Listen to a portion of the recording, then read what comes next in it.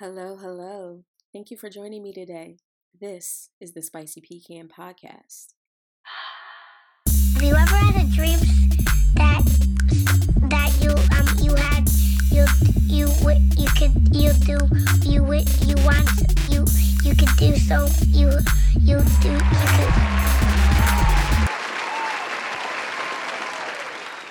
Thank you for coming back to another episode of the Spicy Pecan Podcast. Welcome, and welcome to any new listeners.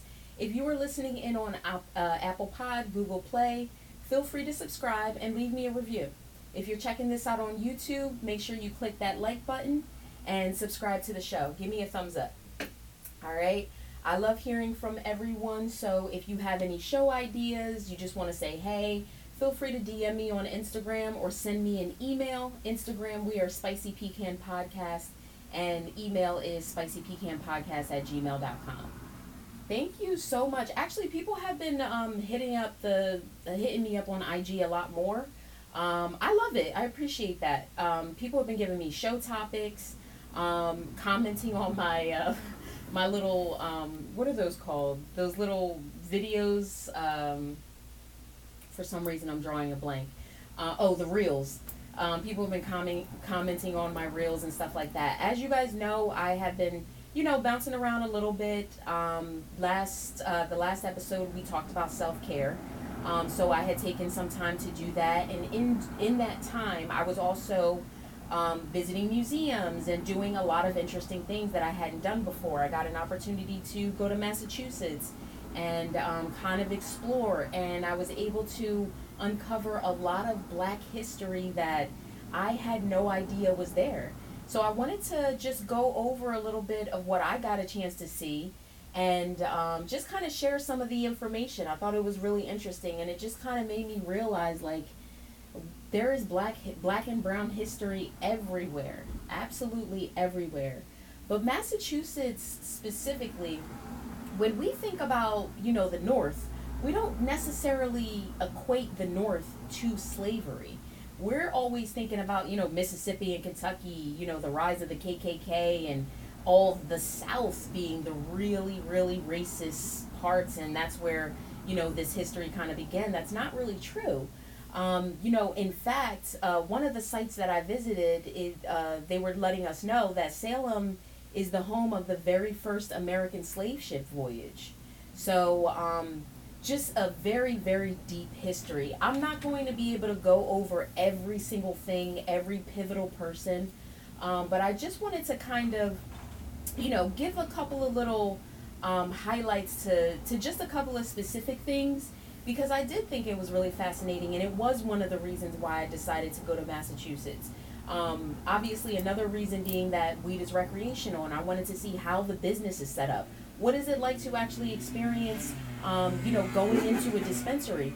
What are we maybe looking at here in New Jersey as we start to roll some of these things out? So there were, a couple of reasons why I wanted to go. Another was that a friend of mine that lives out there, she's constantly sending me beautiful pictures of the beach and like the woods and just all the natural sights that are there. So finally got a chance to go. It was a 6-hour drive from South Jersey. The drive itself wasn't too bad. You hit some pockets around New York, obviously. But I didn't have any, major issues or anything like that. One of the first things that I did was I stayed in Boston for 2 days, and then I stayed in Salem for a night.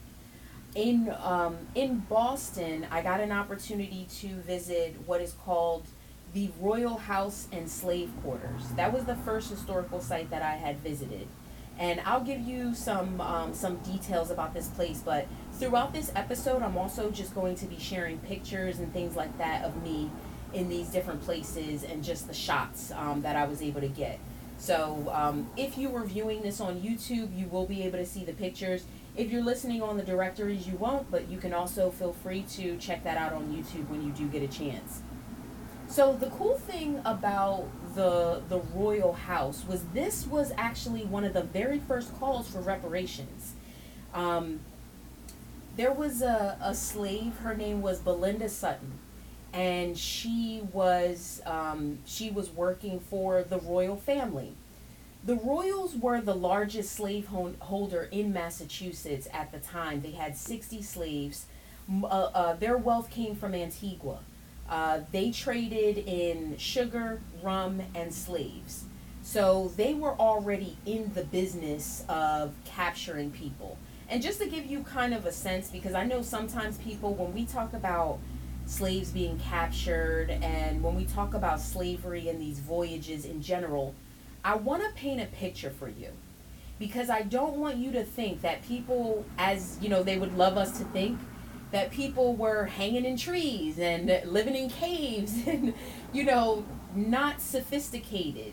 That could not be further from the truth. In fact, these people were so sophisticated that they were actually recruited. So slaves in Venezuela will have different skills than slaves in Ghana. And we're talking about Puritans at this time. So white Puritans knew this. They studied them and they plotted how to kidnap people. So imagine don't think of it in terms of us having jobs and stuff like that the way that we do now. Think of it in terms of living on homesteads. So imagine your family, you're living on your homestead, you're growing your own food, all of your family is there, you have, your community. And you're living there, you've been living there for centuries, land was passed down, you have all of these customs in place, and you've gotten really good at, growing corn or growing rice or growing sugar, whatever the case is. And these people come into your town, your village, and they lay in the outskirts and they watch and they study and they wait for an opportunity to steal you and your family from your land, because they see that, wow, this person has the best rice in, whatever. This person has the best sugar. This person is architecturally brilliant. They're building these amazing dwellings. These people make amazing pottery and are hand weavers or basket weavers. So I don't want you to think that people were just captured as they were swinging from trees and shit. That's not how this went at all.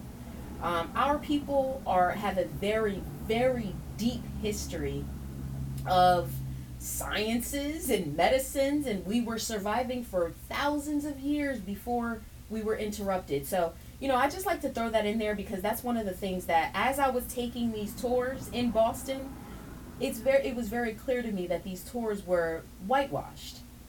But let me get back into specifically the Royal House and slave quarters. That's what it's called if you ever want to visit it.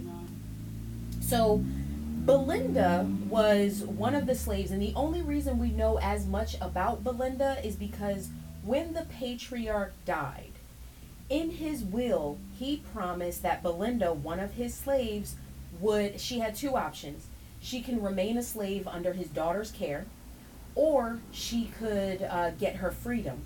If she decided to get her freedom, she would be paid 30 shillings for 3 years from his bank account. Okay? So, obviously, she chose her goddamn freedom. Like, duh. So she chose her freedom. And she chose, so that means that she would get the money. No. Believe it or not, Belinda actually took this to the courts. She petitioned the courts to see her case after her owner had died. She fought for the money. So, without going into the details, Belinda never got all of the money. She got half of about a year's worth of the money. But her life story,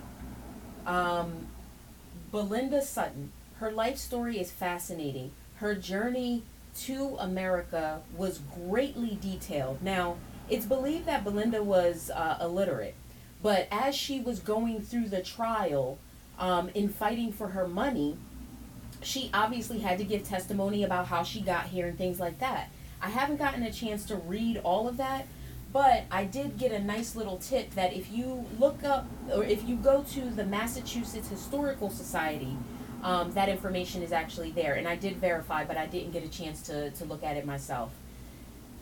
Being in these rooms And mind you, as I'm visiting these historical sites, I am the only one.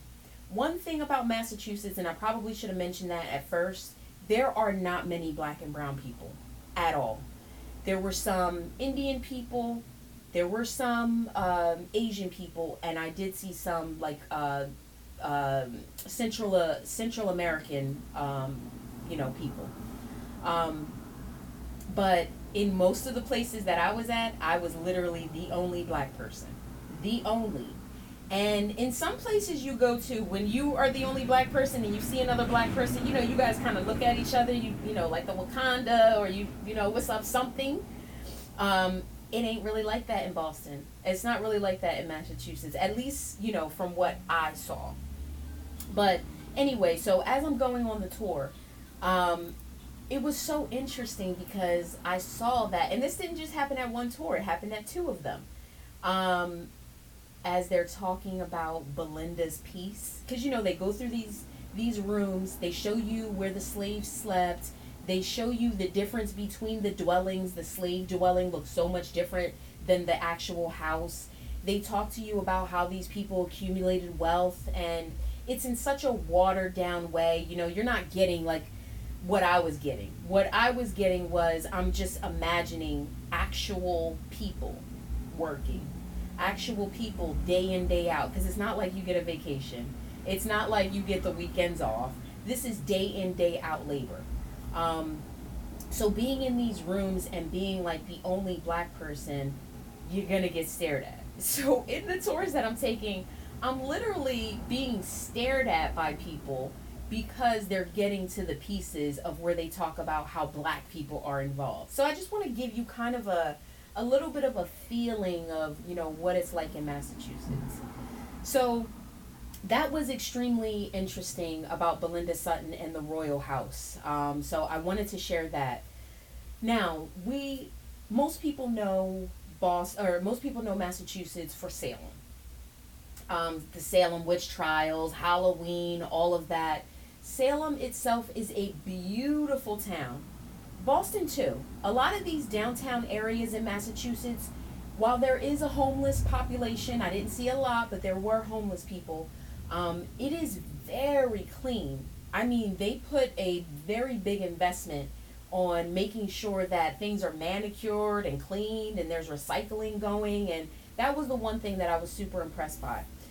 There's a lot of shopping to do in all throughout Massachusetts, but specifically Boston and Salem, and I would probably say like Nantucket, very touristy, kind of places. So you're gonna get a lot.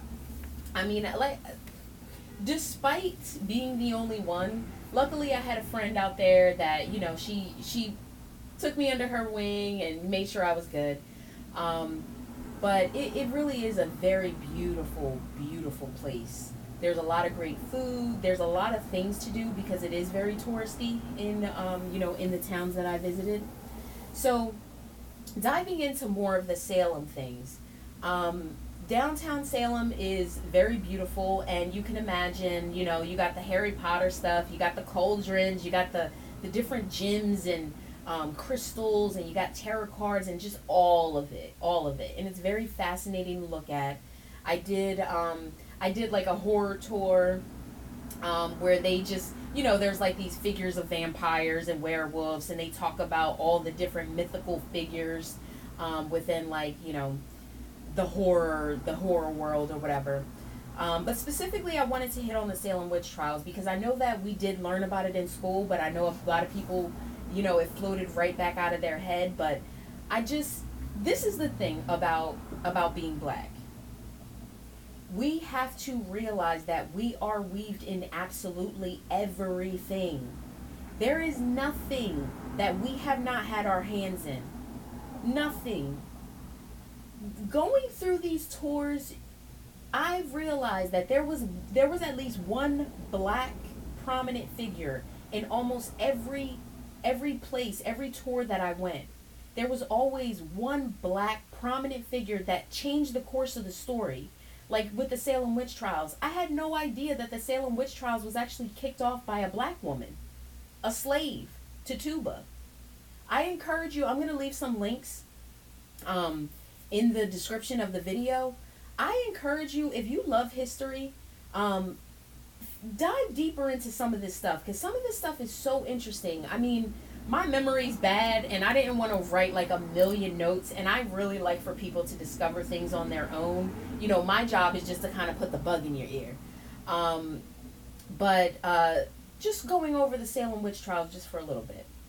1690 to 1693, very short amount of time for the amount of information and the amount of, for lack of a better word, fanfare and fascination about it. You know, this was a very, very short blimp in time. But the result of the Salem witch trials were 20 people were found guilty, 19 people were hung, one person was pressed to death. Pressed to death. And some people ended up dying in jail. The way that this kicked off, and I'm going to give you the best account that I can kind of decipher based on the tour that I took, which was not very good, and then the information that I found out afterwards. But you have to remember, they didn't write about us. White people did not write about slaves. We were the unseen. You know, we were not supposed to be seen. You were supposed to do your job and be in the shadows. Be needed as soon as you're needed, but not be in my way, in my world. Even looking at the slave quarters, you could see this is something, it's like, it's almost like the slave owners didn't want to acknowledge that it was there. And the way that these things were built, it's like a blemish that they kind of just wanted to tuck away. Anyway, so John Parris was he was basically the residential preacher, pastor, reverend of Salem Village. And he came to Salem from Barbados. That's where his, family kind of accumulated some wealth. There was like a farm there that was failing. He decided to move to Salem Village because being the pastor of the village had a much better financial gain. So he goes there with his wife, his daughter, or his wife, a niece, and some kids. I know for a fact that he definitely had at least one daughter. John Parris also attended Harvard, and I'm going to mention Harvard a little later on, but just keep that in mind. So this guy is the pastor of the village. His daughter and two other girls start developing some weird symptoms. Supposedly they went into this park. They wanted to, see their futures. Divination was totally banned. Puritans did not want you to be able to see the future, all of that. It was totally banned. So these little girls, like teenagers do, like young people do, they go into the woods, they play their little games. The thing at the time was they thought that if you put an egg in a glass, you could see your future. Remember that a lot of the details of this case has been lost in a lot of, these books and movies and all. A lot of this stuff has been lost, so take this with a grain of salt, but this is the folklore. They go into the woods, they do this little experiment. A couple of days later, they start getting some weird symptoms. One of the girls starts twitching really weird. She says it feels like people are pinching her, doesn't understand what's happening. They're going into fits, these girls. Further down the line, this starts to cause some hysteria, obviously. And the pastor, after trying to prey on it, they do another experiment. It's called a cake experiment, a witch cake experiment, where they give a dog cornmeal and the urine of these young ladies' blood. Since they were afflicted, they made a cake of it. They fed it to a dog, and supposedly the dog was supposed to sniff out who was responsible for possessing these girls. All crazy, right? None of this shit makes sense. I personally think the girls had like shingles or something. It's something. But anyway, no one can figure out what's going on with them. This is the 1600s. Obviously they don't have all kinds of testing and things like that. So anything unknown is crazy and weird. Somehow, one of the girls that were afflicted, finally confesses that Tituba and four other people, or Tituba and two women, were actually involved in the fact that they were possessed. I'm not going to go into everything because already, as you can see, and this is me watching several videos and reading several articles of me trying to explain this back to you, it's very scattered and kind of all over the place. Tituba ends up being the star witness to all of this. Somehow they get this woman to confess. And she starts spilling names. She says that there's a tall gentleman that made her sign the book of life, and it's actually the book of the devil. You can read, actually, the testimony.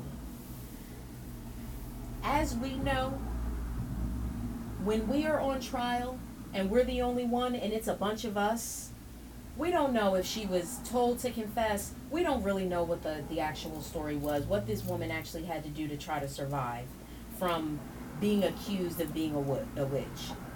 And obviously she's an indigenous woman, so there's already kind of this idea that you have this witchcraft, within your history and things like that.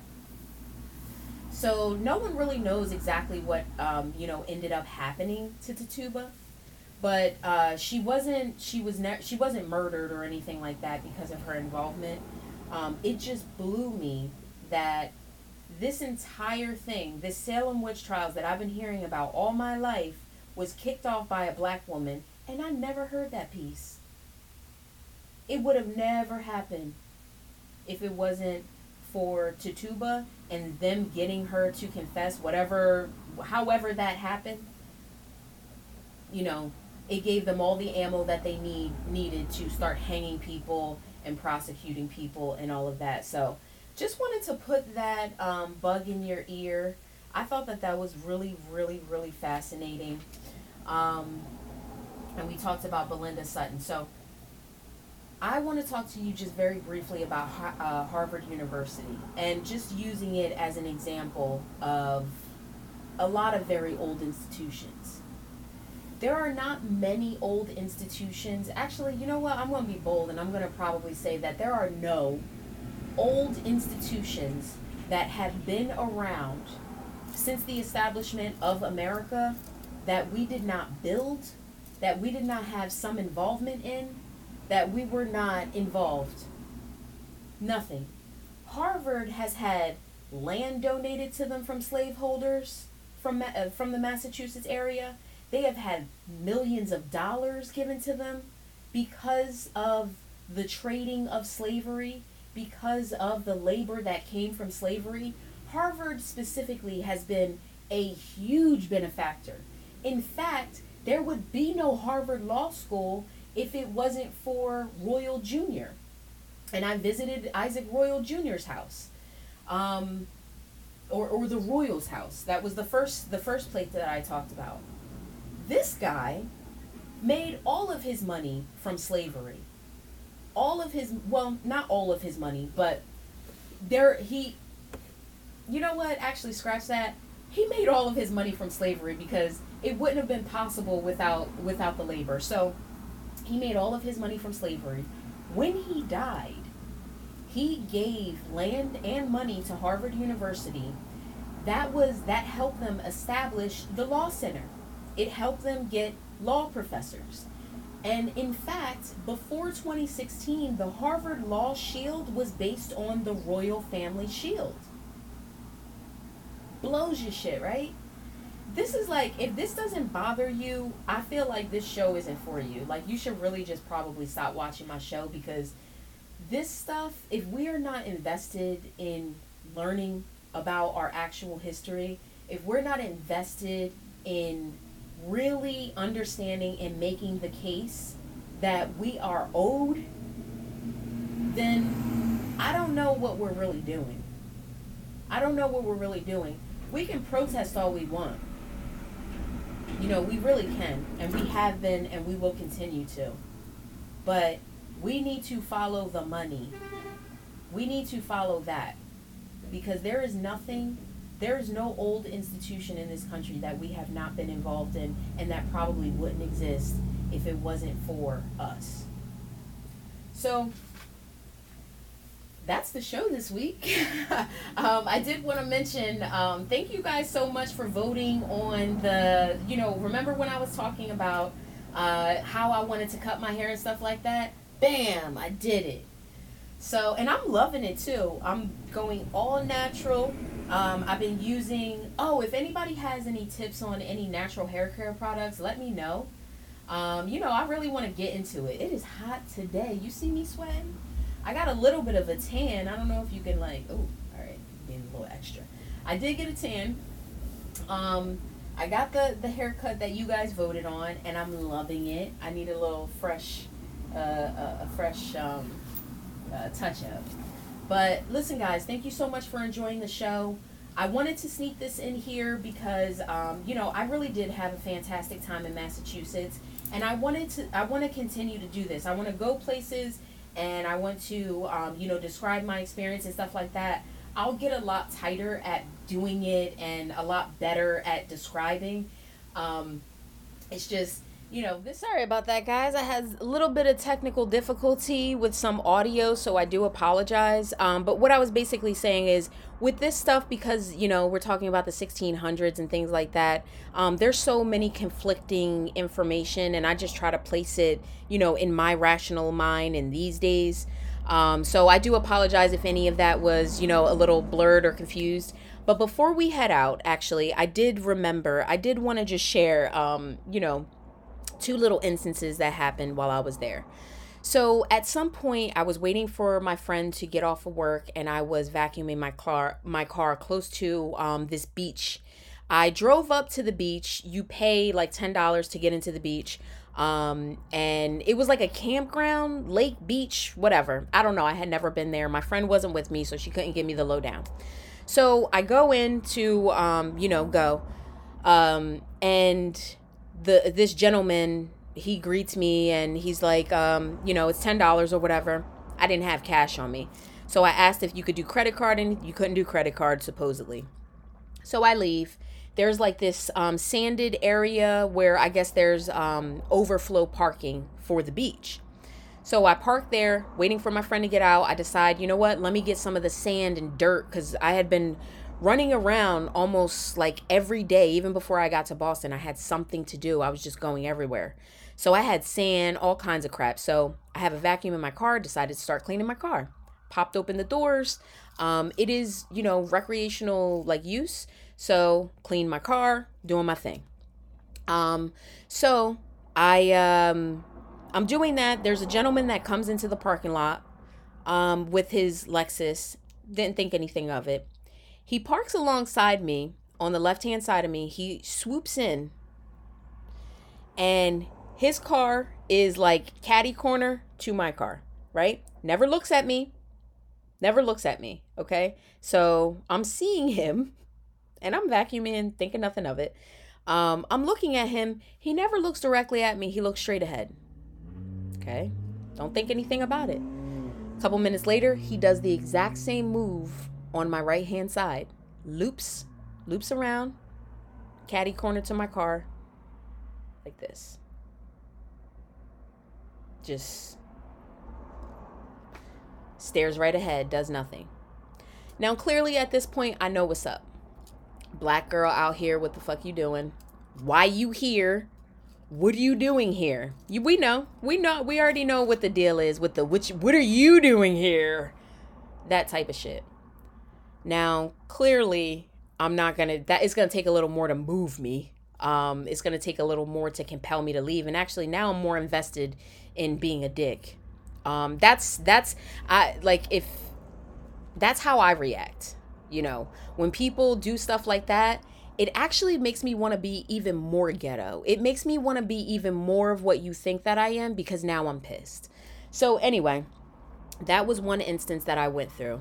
Another two instances were very similar. They were customer service instances. Again, I was the only one in the restaurant, the only one at the hotel. Get to the hotel. I spent really good money on the hotel that I stayed in Salem. The hotel was not packed, okay? This was not a very busy time. I purposely stayed a little bit of the weekend, a little bit of the week, because I didn't want to hit a whole bunch of traffic with people. So hotel's basically bare. There's not even anybody even on the rooftop deck. I just so happened I got like a junior king suite. I wanted to treat myself or whatever. Get into the room is cute. Go into the bathroom. The toilet paper holder is like hanging off the wall, and it looks like someone tried to half-ass spackle job it or whatever. Now I'm thinking to myself, okay, there's not many people in this hotel. I chopped it up with the girl in the front. I know that this couldn't have been the only option as for my room. Oh, forget to tell you, the view is like shit. Like I'm viewing another building and parking lot. Like it was horrible. Meanwhile, I'm in a hotel that is in the center of everything. So I know that there's amazing views here. So I get a dud room. Okay, fine. We go get some food. And it was quick food too. It was like, Boston hot dogs, which was really good. It's actually kind of a staple out there if you get a chance to check that out. The Oyster House is another place that you may want to check out. And, Mike's Pastries. That place was packed. I didn't even get a chance to get there, but, went to the hot dog spot. Waited for a while. For a hot dog, I was kind of annoyed by how long I waited. And then when I got my food, I decided to walk to a park to eat my food. I didn't want to eat it there. Open up the bag. My fries are splattered all across the bottom. I was given no napkins. There's no condiments in here. My hot dog is sloppy as hell. Now, there wasn't a whole lot of room in the bag. I mean, the way that the bag was handed to me was the way that I opened the bag. I didn't go very far. So it was little things like that I can say you're probably going to experience, being like the only one. Now, obviously, if you go and more like, probably if you go for Halloween, it probably wouldn't be as bad because you have even more people there and there's probably more of us there and it's more of a, whatever. But, I wouldn't be doing anybody any favors if I didn't keep it real about my actual experience there. So, my suggestion, partner up with one of your white allies, possibly someone who lives there, because that's exactly what I did. My friend was blonde hair, blue eyed, and just, she is like the wokest person ever. I lucked out with her. I'm so happy that, she's my buddy or whatever, but, and, shout out to her for taking me around and really, really taking the time to, be my tour guide. I certainly appreciate it.